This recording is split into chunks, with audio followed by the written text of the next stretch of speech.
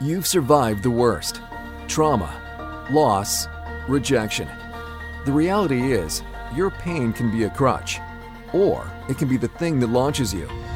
You're listening to the Purpose Through Pain podcast, a podcast dedicated to helping you experience true freedom and breakthrough. Tune in each week as guests share their incredible life lessons from their personal stories and hear from experts who can give you the tools you need to stop surviving and start thriving.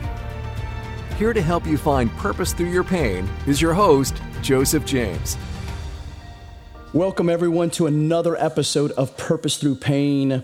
We have an amazing guest on tonight that has just been through everything. She inherited a saying from her father of, I don't have a choice. It's a mindset. And this lady has overcome abuse, addiction, depression, anger, low self-worth, being a bully, being bullied, but today she's proactively changed her fear-based phrase of I don't have a choice into the determination of inspiring others to make fearless choices. She is the CEO of Sparks of Fire International, a certified fearless living coach and trainer, host of the Power of Investing in People podcast, host of Hey Shay, What Do I Say? Facebook live show, author of How to Get Your Voice Back, and co-founder of #Firestarters book project. I want to welcome you guys, Shay Sparks. Shay, I just want to start off with this question because this is just intriguing to me and our listeners out there, when you had that mindset of I don't have a choice, how does that relate to pain? Well, that's such a great question. And first of all, I just want to say thank you so much for having me. I am honored to be on your show today. And I love what you're doing. So I'm so excited to see where this goes for you. And I love the premise, pain into purpose. It's perfect. It's right up my alley. So to answer your question, what does I don't have a choice, how does it relate to pain? Well, how have you ever been in a situation where you knew that it didn't feel right, it didn't feel good, you weren't thriving, but you didn't know what to do? Yeah. And you didn't know how to move forward, and you didn't know how to even see yourself in a different position. That's what it means to me. I don't have a choice means to pain. It's a physical pain, can be a physical pain as well as an emotional pain. My own story, like you shared, was really all the things I overcame, but I was also being in an abusive relationship and feeling physical pain during that relationship where I was diagnosed with fibromyalgia, and which is chronic pain, chronic fatigue, chronic pain. And I just kept thinking like, I don't have a choice but to feel this pain, until one day I was like, no, I can do something extra. I can do something about this. And I was able to get acupuncture, and that helped me with the pain immediately. So sometimes when we're going through something, a struggle, a challenge, whatever you want to call it, an issue, where we're just feeling so beat down and hopeless, we think, I don't have a choice. I have to go through this. I have to just be hopeless. This is all I have. And the truth is, we do have a choice. There is more out there. We just don't see it. So I love that you're bringing this topic to talk about. Absolutely. So when it comes to, because we've all been in situations where we felt that hopeless feeling, not having that choice. What was it for you that you said, I got to take this, I don't have a choice? Because I grew up with that mentality too. You don't have a choice. You can't cry. You can't do this. Dad says it, you do it. To, I do have a choice. What was it for you that just the light bulb went off, or even the acupuncture? What was it for you that says, you know what? I don't have to live this way? Where was that pain point, that ultimate pain point for you? Well, there was several actually along the way. One was I kept getting doctors at the time I was trying to get diagnosed tell me, it's all in your head. There's nothing wrong with you. It's just in your head. And, that might be the case, to be quite honest, because I'll get to that in a minute, but it might be the case for me. However, when you've been told by the umpteenth doctor that it's all in your head, there's nothing we can do for you, you walk away just feeling depleted and defeated, right? And I just thought, okay, there's got to be something out there. There's got to be an answer. And I just started researching and really talking to people about it. And that's when one of my friends referred me to acupuncture. And at the time that I was diagnosed, they said, oh, we can put you on a cocktail of medication, painkillers, sleeping pills, antidepressants. And I said, no, thank you. And I left and I went into acupuncture immediately. And within 2 weeks, I had no more pain. 2 weeks. Yeah. Wow, that's amazing. That was 4 sessions. The second time was when I got out of that abusive relationship, when I had been literally in that relationship for 12 years thinking, this is all there is. I don't have a choice. I can't leave. If I leave, he'll kill me. He'll find a way to track me down and kill me. And when he was actually in a car accident. And when I got out of that, it was like, I now get to create who I am. People talk about sometimes they get to reinvent themselves. Reinvention is really about creating. So now I get to choose who I get to how I show up in the world. And then the third thing is when my dad was actually telling me the story about how he was drafted to Korea, I had thought my whole life that he had been enlisted, I didn't know he was drafted until that moment. And that conversation was 6 months before he passed away. Of course, we didn't know that at the time. And as he was saying that, I was talking to him about like what job he did in the Army. And I don't even honestly recall I think he said he did a desk job. And my dad had been at this point before the Army had been an air traffic controller, like on the ground with the cones directing airplanes. And he's a pilot. He loves to fly. So to go, well, Dad, why didn't you do that? Like, that's your forte. That's your thing. And he said that phrase, well, I didn't have a choice. I was just a farm kid. I kept my head down. And when he said that, it like buried into my soul. And I went, wow. Oh, how many times have I said that to myself growing up, taking a test, doing competing in a track race? Like literally, how many times have I said that? I don't have a choice. And he passed away, like I said, 6 months later. And I thought, I don't have a choice but to succeed. Right. So here we go again. I get to create. And then it was really just listening to my coaching clients and literally hearing them saying, what's the point? Well, why would I want to get better? Why would I want to change? Why would I want to shift? What's the point of shifting? And that's their phrase of what's the point. It's the same as I don't have a choice. Yeah. It's right. It's all fear. It's all negativity. It's all mediocre, whatever you want to call it. It's all just about living in the 5-mile radius of your brain, right? Instead of expanding to, the 30,000-mile radius that we all have, but we don't utilize. Yeah, that's good. And you said something about fear, and I know that you help people and you coach people and inspire people to get out of that fear. But where does fear come from? Where does it ultimately come from where you were saying, not only were you saying mentally, I don't have a choice, but you begin to believe it. And then there became a pattern of circumstances, the abusive relationship, and then the understanding of your dad and him not having a choice and then living up that way or being raised that way. How does fear come in to our minds that inhibit us to being able to get out of that thinking? Yeah, I love that you asked this question. So there's a couple of, how do I want to describe this? So there's a thing called a place in your brain called the amygdala. And it is where fear shows up. Now, fear is showing up in a couple of different ways. It shows up a physical fear. Some people are afraid of spiders. They're afraid of heights. Some people have agoraphobia. They're afraid of leaving their house, right?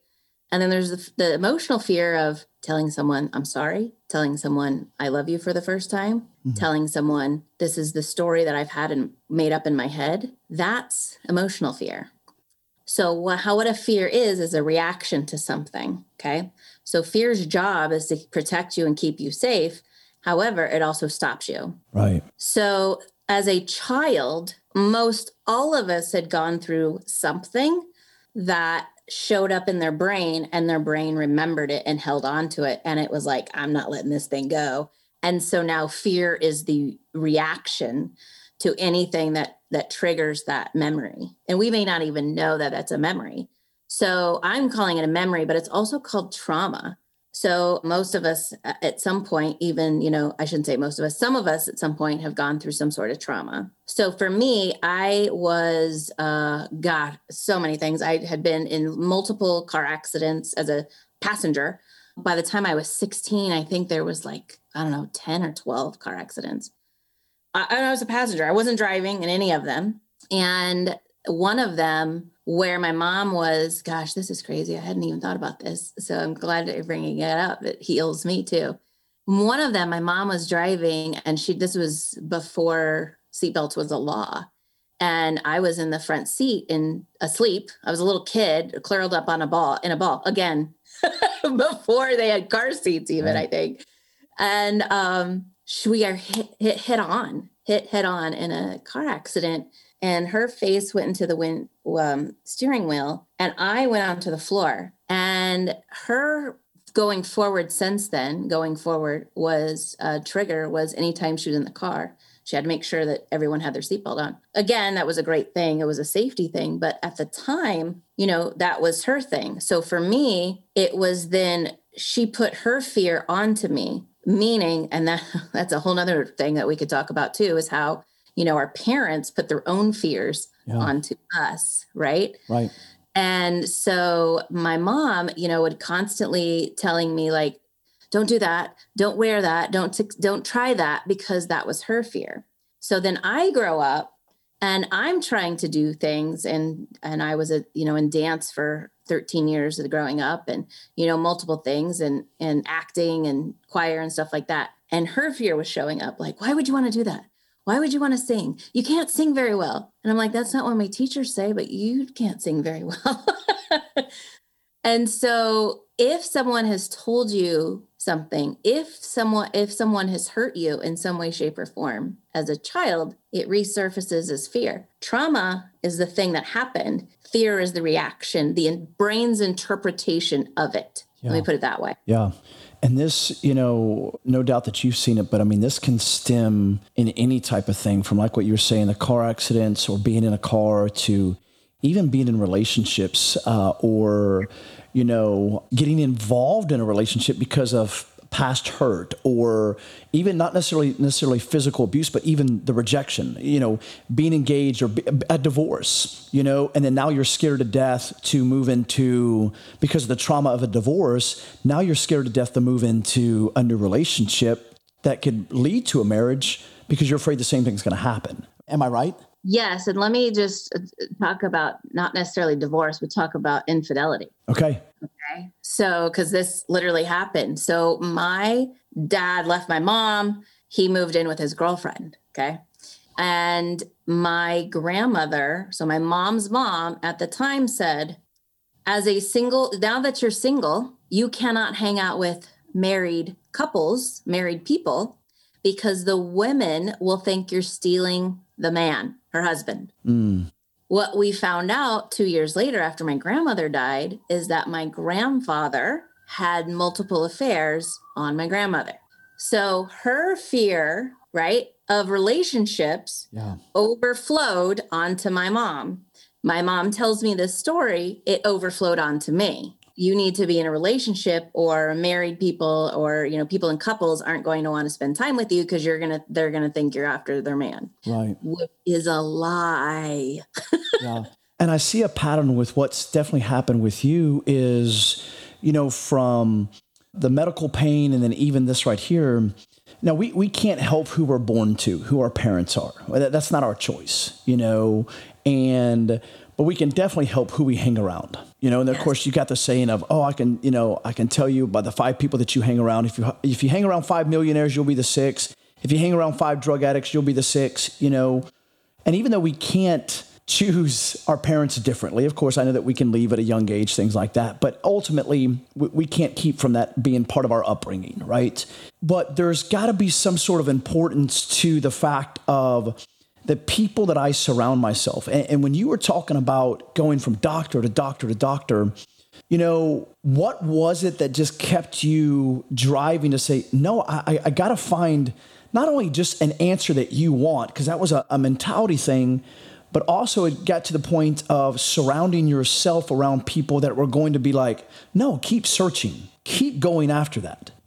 So we all know that it's important, but how important is that to not just get rid of the people that are naysayers or negative talking? And when I say get rid of, some people think you got to completely delete them off of Facebook, never talk to them again and things like that. There's people that are friends of mine that I don't talk to on a regular basis because it's just negative Nancy, right? Mm-hmm. They're my friends. I'll still do anything I can for them, but we're not hanging out all the time. It's just, catty chat, like chatty Kathy, negative Nancy, I don't know why they're women names. I'm sorry.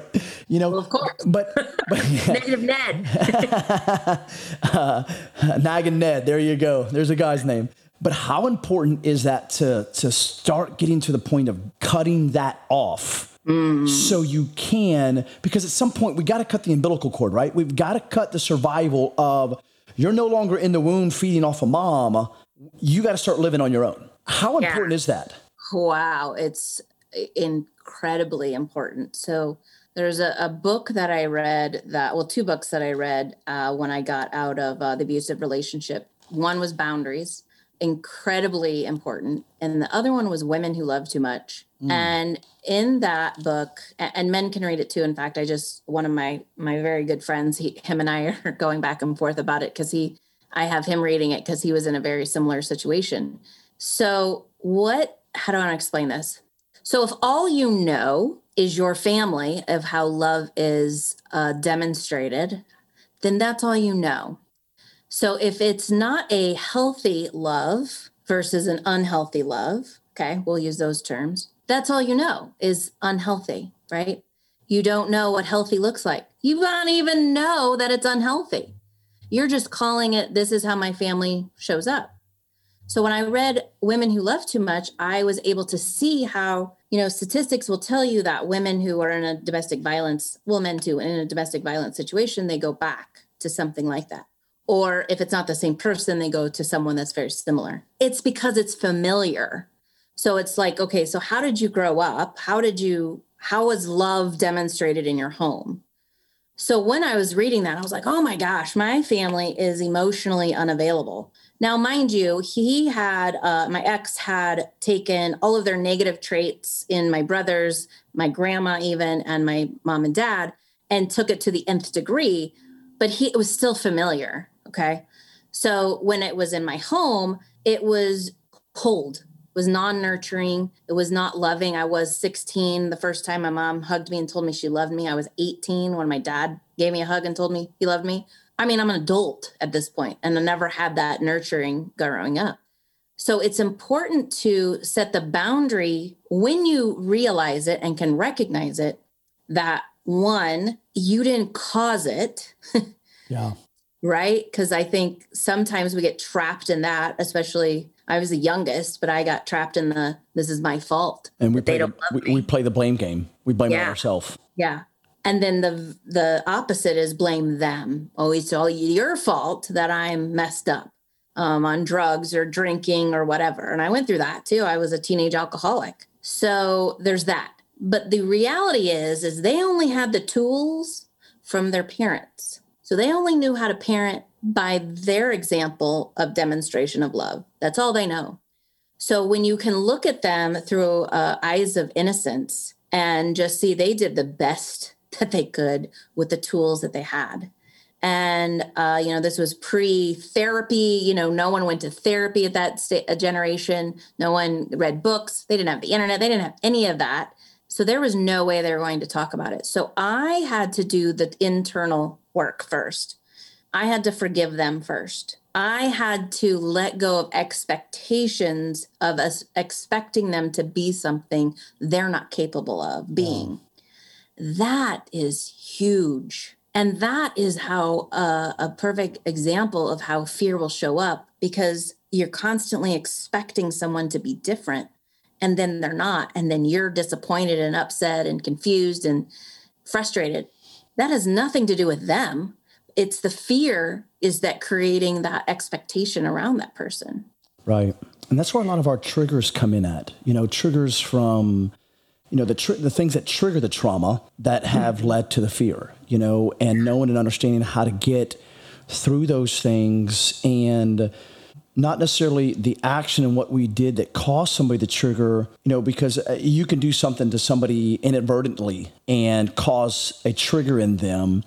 But ultimately, and I know we're kind of steering the topic a little bit, but, I notice that in relationships, even nowadays, that you're involved with somebody and you trigger them, okay? And it's your fault. You triggered me something, but it's your fault because you did it. I'm like, I don't even know what you're talking about. I have no idea what I did. It's like if you and I were driving together and I drive fast and it's like, oh my God, I can't drive with you. You're triggering every bit. You're a maniac. You're a maniac driver, and it may not necessarily mean anything about me whatsoever, but yet the person that's being triggered has to get to the point of understanding I have an issue within me, the trauma, the fear. Now I'm vocalizing it, or I'm putting it out there and putting blame on other people. And that's really a big crutch in people's day-to-day livelihood, but also even in relationships today,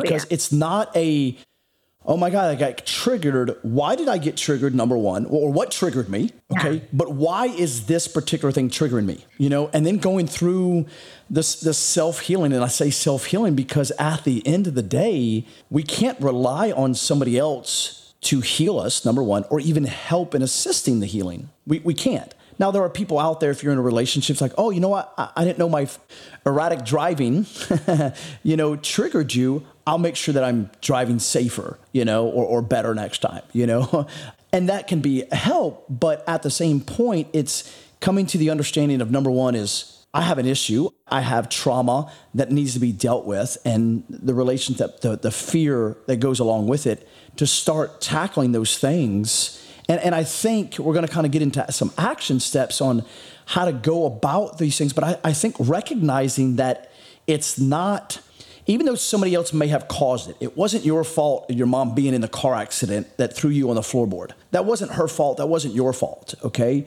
But yet it led to trauma and then fear, to now your mom's buckling the seatbelts, probably stemmed into you as well, or the grandmother being cheated on, now went down to the mother, now went down to you, is understanding that regardless of who did it to you, is understanding that it's now your responsibility of saying, okay, I've gone through trauma. It's led to fear. Now it's a trigger. Okay. But I have to go through internal healing myself so it doesn't trigger me, so I don't have the fear and be healed of the trauma. Absolutely. Absolutely. So go ahead. So when you're at that point, so I guess number one we can say is that self-realization, but how do people start taking action steps? And what kind of, to our listeners, what action steps would you recommend, or what has worked for you to go from, okay, I recognize there's something going on. I've got to move from point A to point B because I'm tired of it. I don't even know what to do. I'm just tired of it. What do you recommend that either, whether you've gone through or you've read or other people recommend, for people to go from I don't have a choice to I do have a choice? I don't have to live in pain anymore. I can live in freedom. Yeah. So I love that you asked. I think what the question I'm hearing is, what do you tell people when they are triggered and the person, or what do you tell people when the other person is triggered and they're blaming them? Yeah. Okay. And this was actually a topic that I spoke about on my Facebook live show, Hey Shay, What Do You Say? Because I get asked that all the time. What do I say to this other person? So first of all, let's pretend like the scenario you use. So we're in the car together and I am triggered and I'm yelling at you. Whenever someone is yelling at you, they are trying to get their needs met. Ooh, that's good. Everyone in the world is trying to get their needs met. Some go about it differently than others, right? So if someone is yelling at you, they're trying to get their needs met loudly. And they probably have no clue that that's probably that's what's happening. And you said it. You said, I'm sorry, I will drive slower, and because you want safety. You have no idea that that's what my needs are, back to me, my needs are, but you said it. Okay. So you're guessing, you're assuming. Yeah. What you could do differently is ask, what is scaring you about this car ride? What is making you nervous? What is making you anxious? What is triggering you? And you might not even use that word trigger. People who are in the personal development space like we are can use the word trigger and it doesn't trigger them. People who aren't use the word trigger and just by the word they're triggered, right? So you might say, what is making you anxious? What is making you nervous? What is, what's putting a little bit of fear into, or scared or, anything other than trigger. And they can say, oh, this reminds me of when my brother was driving or, whatever the case is. They will, at least when you ask a question, it softens the other person immediately because then they get a chance to choose how to respond. And you don't even realize that you put the choice in their hands. Okay. So going from I don't have a choice is by being told you. And that's what I was told my whole life. You. So it's like me pointing the fingers at this is your fault, not mine. Yeah. So like my family, you're not good enough. You're not smart enough. You're not pretty enough. You're not skinny enough. You're not whatever enough. Right. And then the ex-boyfriend, same thing. You. This is all your fault. This is all your fault. So you is that I don't have a choice mindset that puts that in there. Wow. So then someone asks you a question. Well, what would it look like if you did have a choice? I have no idea. What would it look like if you weren't nervous right now? So what is happening in this moment that is making you nervous, that is making you on edge? So we're driving down and you're driving fast, Joseph, like you said, and I am clenching on and I'm about to blow and I start yelling at you.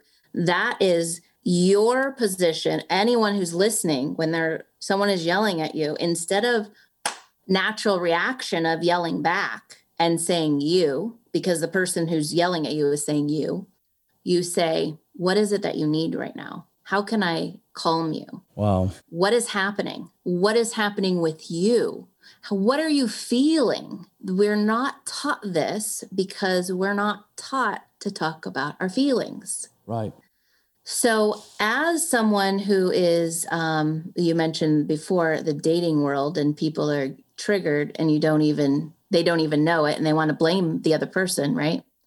Well, that's an opportunity for the other person to ask a question because they're just trying to get their needs met. But two, that gives the person who's triggered an opportunity to think about how can I express or ask for my needs to get met rather than yelling, rather than reacting. So it goes between the difference of reacting in fear or responding in love. That's so good. They can thank you. So they can respond by saying, Joseph, I feel really anxious and nervous, kind of on edge when you drive fast. Would you be willing to slow down a little bit? What a different conversation that would be. Yeah. Right? Now, here's the interesting thing. I used, and this is from Nonviolent Communications, which is also another wonderful book. I feel when I feel blank, when you blank, would you be willing to blank? That's the structure of a complete sentence, right? And it's able to open the door in a loving way rather than reacting in a fearful way or creating drama or creating whatever that's, unhealthy. That's good. That's good. So when people are, let's say they've gotten out of an abusive relationship, whether it's mental or physical, or even like, say for like myself, my wife passed away, and now I'm dealing with, a new trauma of her death, the fear of, losing more loved ones, my children, raising children, and of course, you try not to let depression set in. So I had to create some sort of action steps, okay?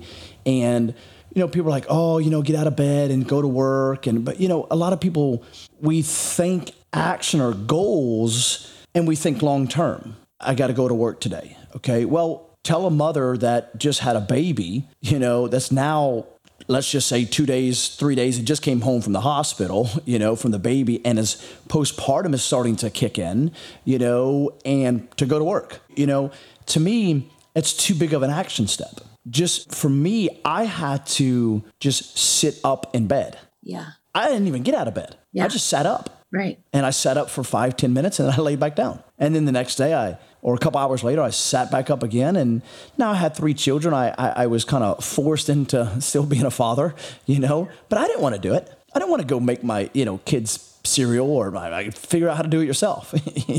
Great way to teach kids. Here's a bowl and there's milk and cereal. Do it. But how did you take action steps that you can help our listeners create things for themselves that when they're now, let's just say they've gotten to a point of being out of a situation, out of an abusive relationship, or out of understanding I do have a choice, what kind of action steps can they take? Well, that was a loaded question. Yeah, and there was a lot of different scenarios in there. So I'm going to give a couple of different answers. And you said one about your situation and then the one about abuse. So I'm going to first address your situation. So first of all, please know that I have complete condolences and I'm so sorry that you've experienced that. Thank you. What you're talking about is grief. And grief is different than anything else. Grief is there because it shows how much that person meant to you. And it comes and goes for the rest of your life. And it's okay that it comes and goes for the rest of your life. It just shows that you still care. Grief, I've experienced myself in the last 5 years now. I lost my mom, 2 years later, my dad, and then 2 years later, my brother. And had I not gone through the coaching program with Fearless Living, I would not have known how to wrap my head around grief. So there's something that's called the 4 A's. And the first A is to acknowledge your feelings. So the fact that you acknowledge that you had depression or you were depressed at the moment, because having depression and being depressed are 2 separate things. Right. And so the fact that you were depressed, probably extremely sad, mourning, grief-stricken, probably gut-wrenching, stomach aches, probably all the things, right? That is acknowledging your feelings. And this is in the moment. This is not 5 years down the road. This is in every moment when something heavy, something difficult, something challenging is happening. So 1 is to acknowledge your feelings. 2 is to allow time for those feelings to process. So doing exactly what you did. You laid in bed. An hour later, you tried again. An hour later, you probably did something a little bit more. How many times do we rush into getting back to life, moving ahead, moving forward? Well, I just got to go. I just got to keep going. And you're doing yourself a disservice because then those feelings are going to persist stronger and harder until you feel them. So then once you've allowed time to process, the third one is to ask yourself, what is it that I'm committed to? You're committed to raising your children. Yeah. So still you were able to say, please, here's the milk, here's the cereal, feed yourself, I'm going back to bed. That is what you're committed to. You're committed to raising your children. The 4th A is acting on those commitments. And that's what you did. You acted on that by getting out the milk and the cereal. So in a grief situation, for my own story of my parents and my brother, it was, I want to continue to live my life as best as I can, even if I'm sad, even if I'm depressed, even when I miss them, even when I'm tearing up, even when it's hard, I'm still committed to showing up every day. Yeah. For me, not for anybody else, for me. So if that looks like today I'm going to stay in bed, okay. The key is to not beat yourself up mentally, not have that inner negative self-talk while you're doing it. Right. Give yourself grace. Give yourself grace. Yeah. Yeah. It's very hard. We're such a go society that when something rocks your world like that emotionally, we don't have tools to deal with it. And the 4 A's is tools. So then when you said get out of an abusive relationship, this is the tool I would recommend. So I journaled. I still journal, but I've journaled for 20 something years. And it started out as a journal of, I literally have no idea what I'm going to write. And boom, outpoured all this words to now it's writing God a letter every morning is what I'm doing. Oh, that's awesome. And yeah, thank you. And thanking him for all the things, even the stuff that's difficult and challenging, all the things. So someone who's abused, someone who's in recovery, and I'll use in recovery because this could even go for, anyone who's has been drinking and coming out of that. Cause I was a teenage alcoholic and I quit drinking, been sober for 22 years, or someone that's recovering from PTSD, which we just discovered most of us have had some sort of trauma, is to journal and ask yourself the question, what is it that I don't know that I need to know in order to move forward? Wow. Can you say that again? Yeah. The question is, what is it that I don't know that I need to know in order to move forward? And I'll say it one more time. What is it that I don't know that I need to know in order to move forward? So let me interrupt you. How do people find that? Yeah. So you write all the things you know, because that's all we know, right?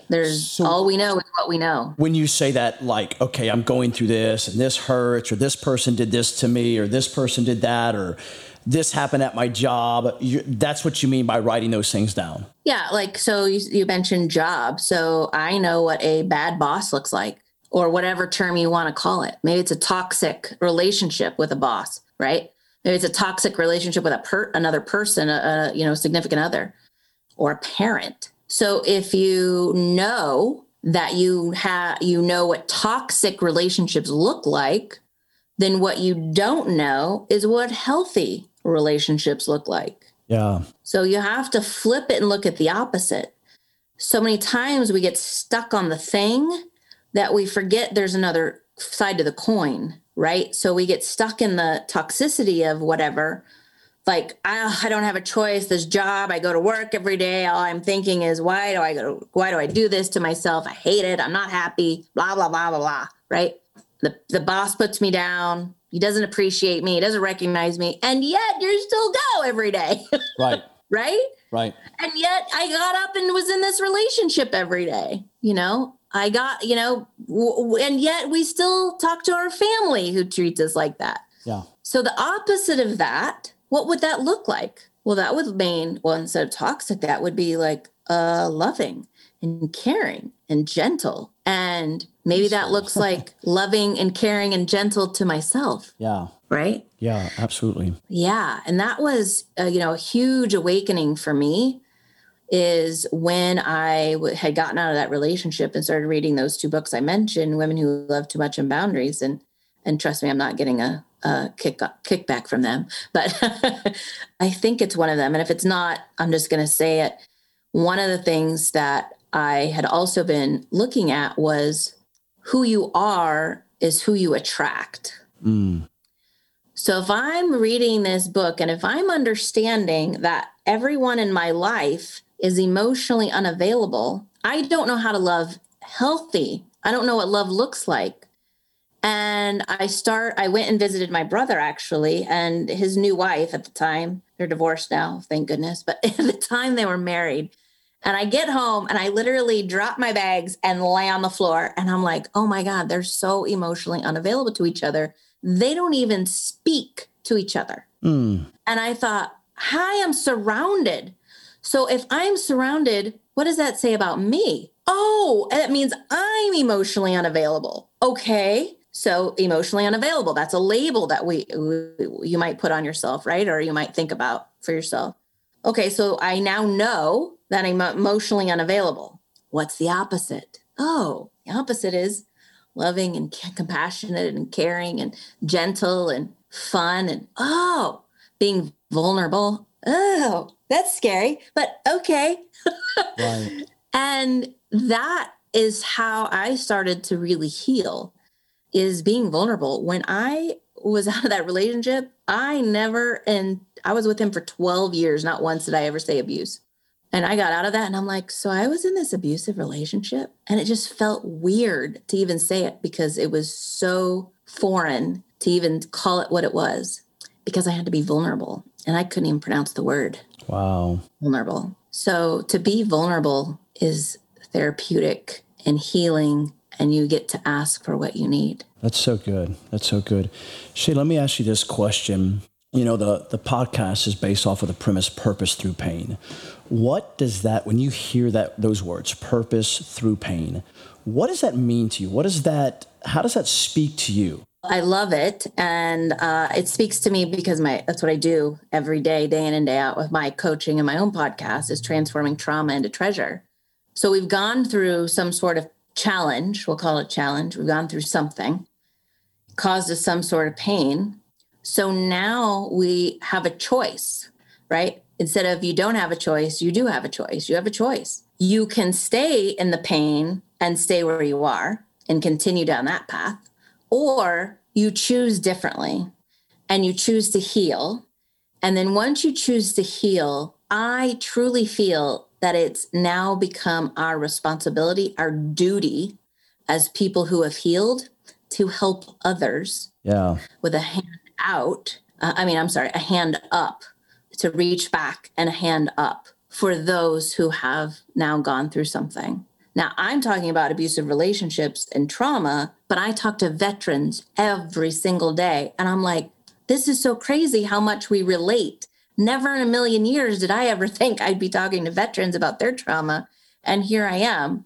And now it's like, it's relatable. So I thought I was going to be helping women who got out of abusive relationships. And 2 years later, I'm talking to veterans. So, and now it's even gone any further.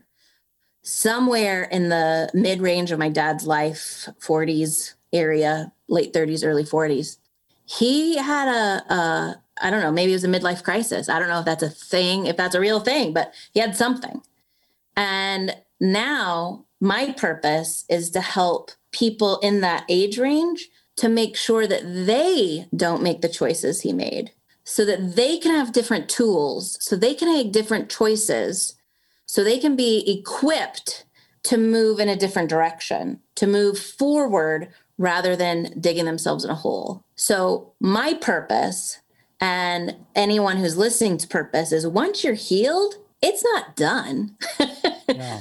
It is God's way. To me, I believe God, universe, source. I believe in God, so I say God. I believe it. Your healing is God's way of saying, okay, I worked in you. Now it's time to work through you. Right. 100%. So now let's get you, because guess what? Remember how I said you attract where you are, who you are? It is, you don't have a choice. You're going to automatically meet these people. It is the most insane thing. I automatically was attracting these people. People were coming into my life. And I'm like, oh my gosh. So I have when the student is ready, the teacher shows up. You just have now become the teacher. Yeah. So the purpose is that you're the teacher. Absolutely. You nailed it on the head about just, God working in us, and now he's working through us, because that's where the whole premise of the name Purpose Through Pain came from, is everybody experiences pain in their life. There's not a person on the face of this earth that doesn't experience pain. Even babies in the womb experience pain, physical and emotional, can even be, psychological, things like that, so we've all have gone through it. And I think a healing thing for me has been not only being vulnerable, like you said. I think that's a big healing process, and I love the fact that you talked about journaling, because I'll journal at times, but then I don't a lot. I'll take notes on my phone, but I don't really get into writing out, but I need to, because I see the importance of it. But also the vulnerability behind things, sharing things, but finding, and you said it again, is finding somebody that you can help. Because I believe I'm not perfect, and neither is anybody else, but I have grown so much in myself of understanding that my pain is for a reason. I may not even still know and understand the magnitude of it. However, I'm using what God has done in me and is now working through me to help other people. And I have always sought fit that the moment I realized why I was going through, this pain, and it was for a way bigger purpose than I could ever imagine, is I got to start helping people. When I realized that was a big turning point for me. When I realized that, and that was honestly the night before my wife passed away, okay, within hours, okay, that was my turning point. And that's what, not that I don't have hard days, not that I don't grieve, not that I don't have times of being depressed, okay, or not wanting to move on, but knowing and understanding that there's somebody else there that's had it worse than I have that's what kind of drives me in helping them and staying positive, while all at the same time, I'm still going through the process. I'm still allowing God to move through me, Sure. So. Well, and I think, I'm sorry, I'm just going to jump in there, because I think that you and I are the type of people that we get that we are a work in progress. Like we're not standing up here saying we're perfect and everything's great. No, let me tell you, it's the complete opposite, right? It's the complete opposite. We're a work in progress, and yet we have enough experience that we can help someone else. We can use our wisdom, our knowledge, and when we do it becomes wisdom, right? When we express our knowledge, it becomes wisdom. And when we can use that, we can be useful, but we can be helpful to someone else. When we can do that and still go through our own stuff, that's when God's working in us and through us, because those people that are up like standing on stage going, hey, my life's perfect, they're lying. Right. And they're normally the ones that are hurting the most. Right. And yet, why would you want to work with someone who's perfect? Because that's not attainable. Right. Yeah. So I'm willing to work through my own stuff. I have stuff, and I still work with my stuff, and that's okay.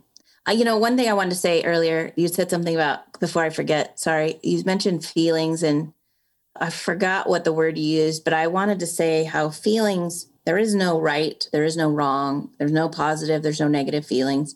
Feelings are just feelings. They just are. They're just a feeling, meaning there's no label that's to fit. So that part of that, the 4 A's, and the first A, acknowledging your feelings, is just acknowledging what it is. Yeah, that's good. What book was that again that you read those out of? Or that was a program you did? That was a program. That's a program, yeah. So I coach people through those 4 A's. That's awesome. Share a little bit before we end the episode. Share a little bit about what you do in terms of your coaching, what that's about, how people can go if they're interested, where they can go and register, or where they find out more about you. Yes, thank you for asking. So my website is shaysparks.com. And there is a halfway down the page, there's a link that they can hit, or I think it's a video or something that they can, it's, what is it called? I think it's Spark Your Alpha. So they can make an appointment to have an intro call. And it's really about kind of what you said with the purpose component. What I do is I help people break through fear, period, and how fear shows up in their life, because it shows up differently for everyone. Some people it shows up as overeating. Some people it shows up as overthinking. Some people it shows up as driving too fast on purpose and crazily driving too fast, right? So you just never know how it shows up. But it's really to break through fear to find your purpose, which is what we were talking about today. So Spark Your Alpha is really about awareness, self-awareness, and awareness of your opportunities. How you show up, L is a leader, leadership, how you show up as a leader. Purpose, what is your purpose? Hope, where have you felt hopeless? And how does the fear show up? And then the last A is alignment and what that looks like for you.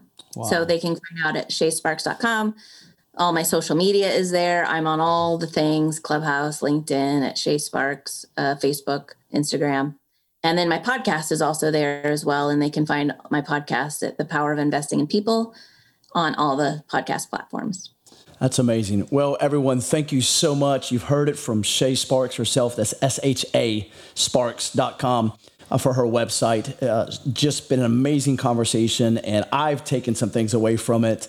I'm interested in going through some things myself, because we're all in that healing process. And like you said, it's a journey. The journey never stops. So, Shay, thank you so much. And thank you, everyone, for tuning in and listening. Go visit her pages, get involved in what she's doing. And if you guys know of somebody that can benefit from these episodes, please, by all means, share them. Thank you so much, everyone.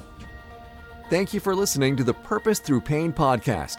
If you enjoyed the show, please take a moment to share with a friend and leave a 5-star review on iTunes. And don't forget to subscribe through your favorite podcast host so you won't miss a single episode. You're one step closer to finding true freedom and breakthrough.